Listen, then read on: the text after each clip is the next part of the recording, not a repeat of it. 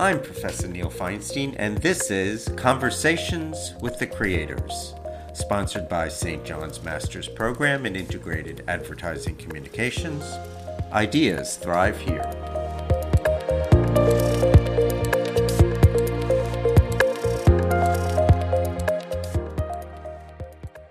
Today, we're exploring how people travel in 2023. We all know the pandemic changed everything. Subways and trains were empty. We all saw the videos of airline passengers being ejected from a flight because they refused to wear a mask. The impact on cruise lines was devastating, but we're back. France and Italy were mobbed this past summer, and profitable business travel is roaring back. Today, I'm speaking with travel expert Maryssa Miller, a buddy of mine who was hired way back by JetBlue to build their app and became the head of digital and customer products. A big job.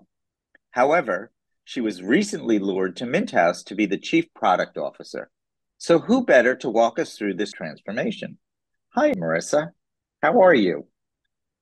Hi, Neil. I'm great. How are you? I'm doing great. So tell us, well, you actually didn't start in travel. You started in e-commerce. So walk us through how you got from e-commerce into travel to being a chief product officer. Yeah, that's correct. So I originally started in retail, more on the traditional retail side. And then the e-commerce was taking off, and I really fell in love with e-commerce. I loved that it was a combination of art and science and all of the things that you can do with design and imagery and copy, which I still believe are critically important, and making those changes in order to see what the impact was on customer behavior. So that became a huge passion of mine, and really launched my career into e-commerce and digital, which is where I've stayed the whole time. I really consider myself more industry agnostic, but I did specialize in travel quite a bit over the last decade or so. And then you were at JetBlue when JetBlue was blowing up, and then all of a sudden the pandemic hit. So talk about that. What happened there? Yeah, it was definitely a really challenging time for us. We went from having packed planes and, really great business to all of a sudden having the planes empty, but still needing to run because, people still needed to fly, even if there were very few people on the plane.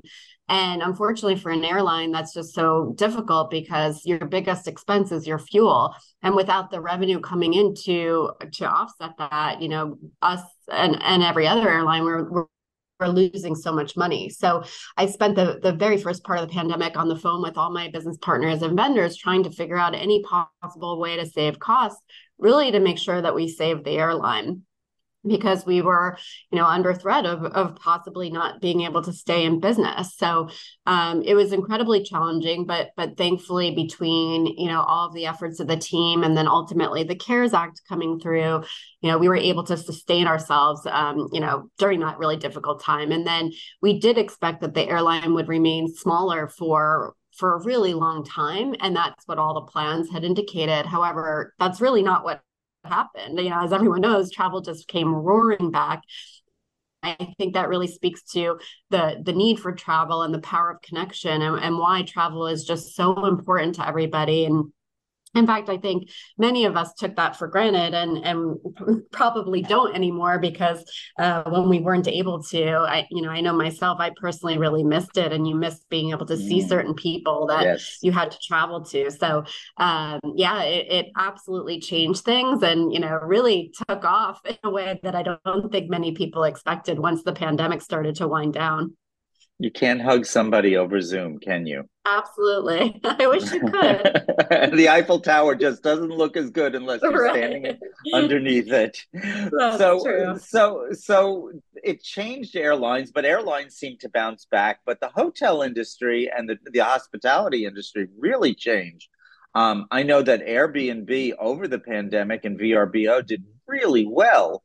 I guess it was because people felt more comfortable walking into a private Airbnb than a hotel.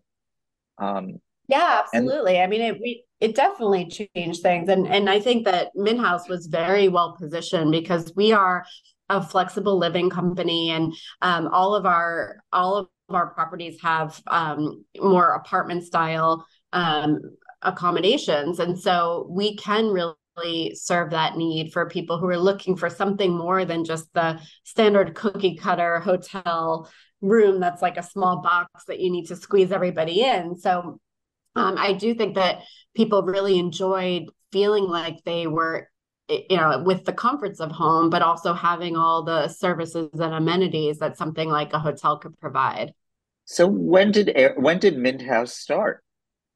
We actually started in 2017. Oh, Our okay. founder, Will Lucas, was looking for something different when he was traveling all the time, and it was his great vision that brought it to life. And there were also some similar companies that started around the same time, but we were really, I think, partially, because we were just so well positioned, but also just had such a great team that we were able to capitalize on that when some of our similar competitors went out of business during the pandemic, and it allowed us to obtain other properties that we may not have previously, including our flagship at 70 Pine in Manhattan. Really incredible building, old Art Deco building, beautiful, Mm. with two Michelin star restaurants on site.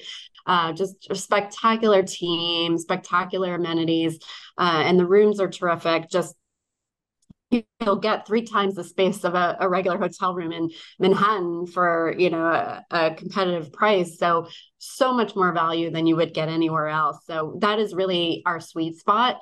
And I do think that coming out of the pandemic, we have been able to really be in the right place for those changing trends. So you told me why I should stay at a Mint House property. Tell me who stays at the Mint House. Who is your Yeah, that's core customer? It's very interesting. I mean, our core customer is really someone who's looking for a short-term stay that is different than a hotel and not locking them into a long-term lease of an apartment. And that could be for a variety of needs. In fact, we had an incredible story where someone had to have a heart transplant at a hospital near Nashville and needed a place to stay while this person was recovering. And so they were with us for 6 weeks. Wow. We also have, yeah, I mean, really amazing, but wrote really wonderful review for the staff there and how they were taken care of, which is, obviously so terrific to see. And we see all kinds of reasons. People who are there for the traditional hotel reasons people would be there, like if they're there to visit family or regular tourist things or having a bachelorette party or something like that. But we also see people that just have a need for short-term living, whether maybe their apartment is undergoing renovations and they need short-term housing, or they want to downsize a larger home and not ready to buy something, or just really between places. So a whole variety of reasons that we can serve, but the ultimate reason is just someone who's looking for, really wonderful, flexible living accommodations that, provide all those comforts of home, but with all the safety, security, duty of care that a hotel would provide.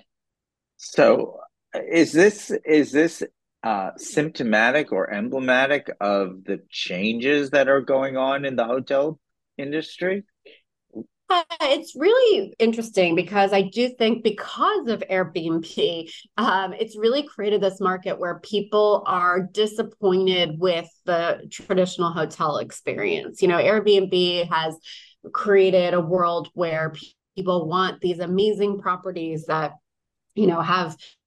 have the ability for them to cook so they don't have to eat the $20 breakfast at the hotel or Mm. something like that. They could cook their own meal. I've talked to someone that we were working with who has allergies and just really uncomfortable with eating out all the time because of it, and so they were thrilled with the ability to just prepare their own food. Or families traveling with children. I mean, I do have a child myself, and I know now that I love staying at Mint House or places just like that because it gives me an ability to have that space where if you have a child that goes to sleep at a different time, you don't have to be quiet the whole night in the hotel room where, you're going to disturb them. So there's so many reasons why I think that the needs have changed, and even the large traditional hotels are now looking to create brands that are somewhat similar to us. However, I still think that we're really the only upscale, flexible, extended stay brand out there.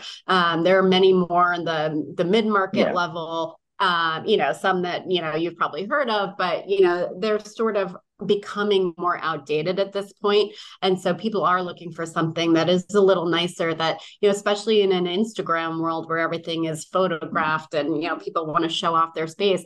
We get so much great organic content from our guests that stay with us that want to show this video of what their suite looks like in Manhattan, and, and all the great locations that we have. And that's also a really important need for customers at this point. I think it's interesting that you define your customers in terms of their psychographic. Do you see any generational differences in your customer, or would you cater to a 20-something-year-old as well as a 60-something-year-old? Yeah, I think we're probably more, I would say, millennial to Gen X at this point. Not that we wouldn't accommodate someone who is, a younger generation, older generation. But I think that's really our sweet spot, at least of who tends to use Mint House, because, the younger generation, I think they would absolutely love it. I think we're purpose built for that, but they don't often have that money yet to be able to spend. Because, as I mentioned, we're not low market. So it is a competitive price, but it's going to be, comparable probably to more of a, 4-star hotel.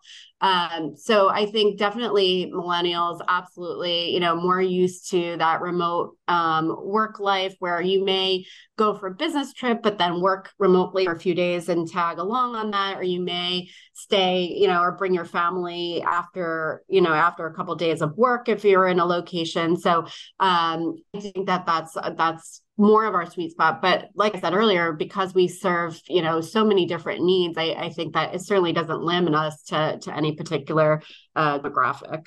So how have you reconfigured your customer experience technologically? Because you're talking about people who are showing up with their phones, with their laptops, with their tablets. They're using all their devices. They're not using the television that's hanging in the room anymore, are they? Or the phone that's in the room, What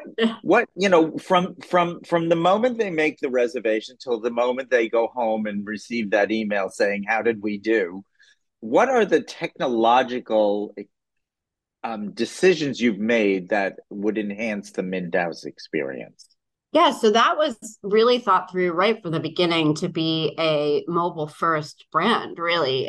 So using the mobile app as your digital key, where a lot of hotels are now retrofitting to that. So you'll have a very inconsistent experience, and some allow it, some don't. Some have it, some don't, even among the same brand from properties. We do have that mobile access at all of our properties, which is really terrific. So you don't need those plastic key cards. It saves, more beneficial for the environment that way as well.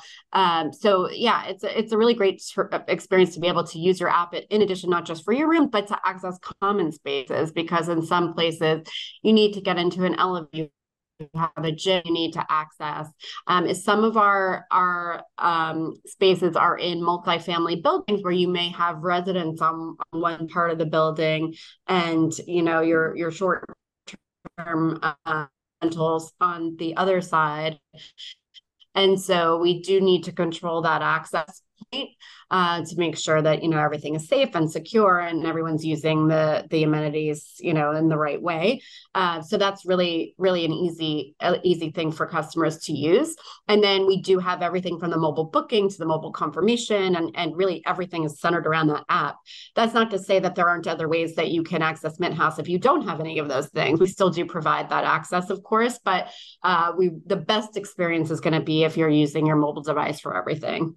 So I can check in without ever having to interact with a person. I can get into my room without ever interacting with a person, Absolutely. right? Absolutely. And so Yeah, absolutely. Some of our properties actually don't have staff physically right there all the time.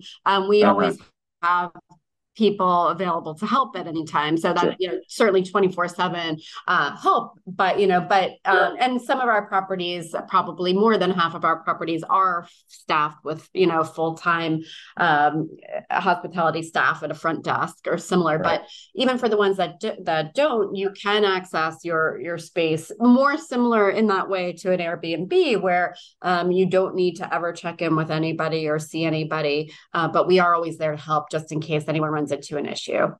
Wow. That's amazing. Can do you have room service, or are they calling Grubhub to have their food delivered if Yeah, they decide on we what they yes, want? we do not at this time have any food and beverage, and so we do, you can use your regular delivery apps. We do have some local partnerships in some of our places, where you can, get some service from a local provider that's been curated by us, and we hope to do more of that, because that actually is, a really great way of being local and curated to the community. So Hmm. whether it's a partnership with a coffee shop, or, a local Mm. restaurant, or, sometimes, like in our Divine Lorraine in Philadelphia, we have wonderful, wonderful restaurants on site. 70 Pine does as well. So there's still many ways to get access to those things, but we also have a really great service called Stock Your Stay, where you can Wow. order your groceries ahead of time to be stocked in the refrigerator, which is really terrific, because that's one of the really, competitive advantages, I think, of what Mint House has to offer, is that we do have kitchens that you can cook in. So you can stock up with all your favorites, and then you can, make your meal, and, just have everything there waiting for you before you arrive. Well, I think that's so important if you're there for a long stay. I mean, you simply can't eat out for every single meal, and nor do you want to. You want Exactly. you want to have your Right. regular breakfast. Maybe you'll go out for dinner, maybe you want to just warm up leftovers that you brought home from the night before. To have that there is just Exactly. such a fantastic. Wow, it sounds like you've thought of everything. What is the one unique thing that I would never have guessed you thought of? Well, I guess maybe one of the more unique things is that we also have a shop your stay program. Oh, wow. It's fairly limited, but it's a really great way of bringing retail and hospitality together. So we have a wonderful design team, and I say that as the leader of the design team. So I'm also super proud of the team, but really incredible design team that's really thinking through every aspect of the interior guest experience, from the furnishings to the way the room is set up, and all of the things that you would need, in addition to obviously how that works with all the products and the technology side. But because they've really had their finger on the pulse of what's really trendy and up and coming, but also really functional and usable, working with really wonderful business partners, who manufacture these furnishings. Then we also have a partnership where you can purchase some of the things that you like. So if you have a wonderful sleeping experience and you love the bed, you can actually purchase that mattress. And so we do have some guests that do that. Like I said, it's a pretty limited aspect, which is why it would surprise you that we have that. But we do think that this is really a nice value add for our guests who really love their experience and want to bring it home with them. Well, I think that's fascinating because if you think about it, Marissa, you started in e-commerce, and here you are bringing Yeah, e-commerce into your latest venture. exactly. I Tell can't me, take credit for actually bringing it, because it started before I got there. But yes, an absolute perfect fit there for uh, sure. certainly your experience, I'm sure, is a huge benefit. There is just one more thing I want to explore about travelers today, and about the world we live in, the technology for humanity. That's using technology to make all kinds of things possible for humanity. There are so many buzzwords out there. This words like sustainability and safety and Mhm. customer experience. What are the trends, the very popular trends, inclusivity? What are the ones that you're reacting to, Mint House is reacting to, and how are you reacting to it? Yeah, all of those things are important. And you certainly cannot, I think, not think through the aspect of all of them, but you also don't want to do it just in a performative way. And so, like for something like sustainability, I mean, we do try to make it an inherent part of our design. So it's not even something that we have to think through and figure out or retrofit afterwards. So things like how we have a partnership with a company called Public Goods for all of our bath Yeah. amenities and making sure that we have really sustainable products, and we work with sustainable furniture brands and make sure that we save on energy, and so we have programmable thermostats and things like that from the get-go, and I think that's really important. And it's not something that we go around and really promote as part of our brand. It's just something that's there and should be there. And so and certainly for inclusivity, making sure that, during our hiring practices, we're being very inclusive and pushing the team and making sure that, all of those things are just naturally happening rather than being something that's we're having to force in. And then, you mentioned customer experience. I mean, for me personally, that's such a critical one, because at the end of the day, if you don't have a wonderful customer experience, then your brand will never survive. And so, we have very strong NPS at our properties, and we even think they could be higher. We want to be a brand that, we have such a good NPS that people really like us. They give us good reviews and they want to come back. And that's already happening. But I also want to be the brand that has an even higher NPS so that they're telling everyone about us and getting other people to try us out. So I think that those levers are things that we can pull and we're constantly focused on. And as we expand into many new markets, we're also making sure that the customer experience, through all of the areas that all of us touch. Certainly the guest experience team that's providing the hospitality experience is the most critical to that. But also how we could support behind the scenes through, the brand, the design, the technology, the product, all of that goes hand in hand to making sure that each guest and customer has a really, really wonderful experience with us. So I just want to be the professor and just explain that NPS stands for Net Promoter Score. And that, would you explain just very quickly? You're a professor too. Explain very quickly how we get to Net Promoter Score.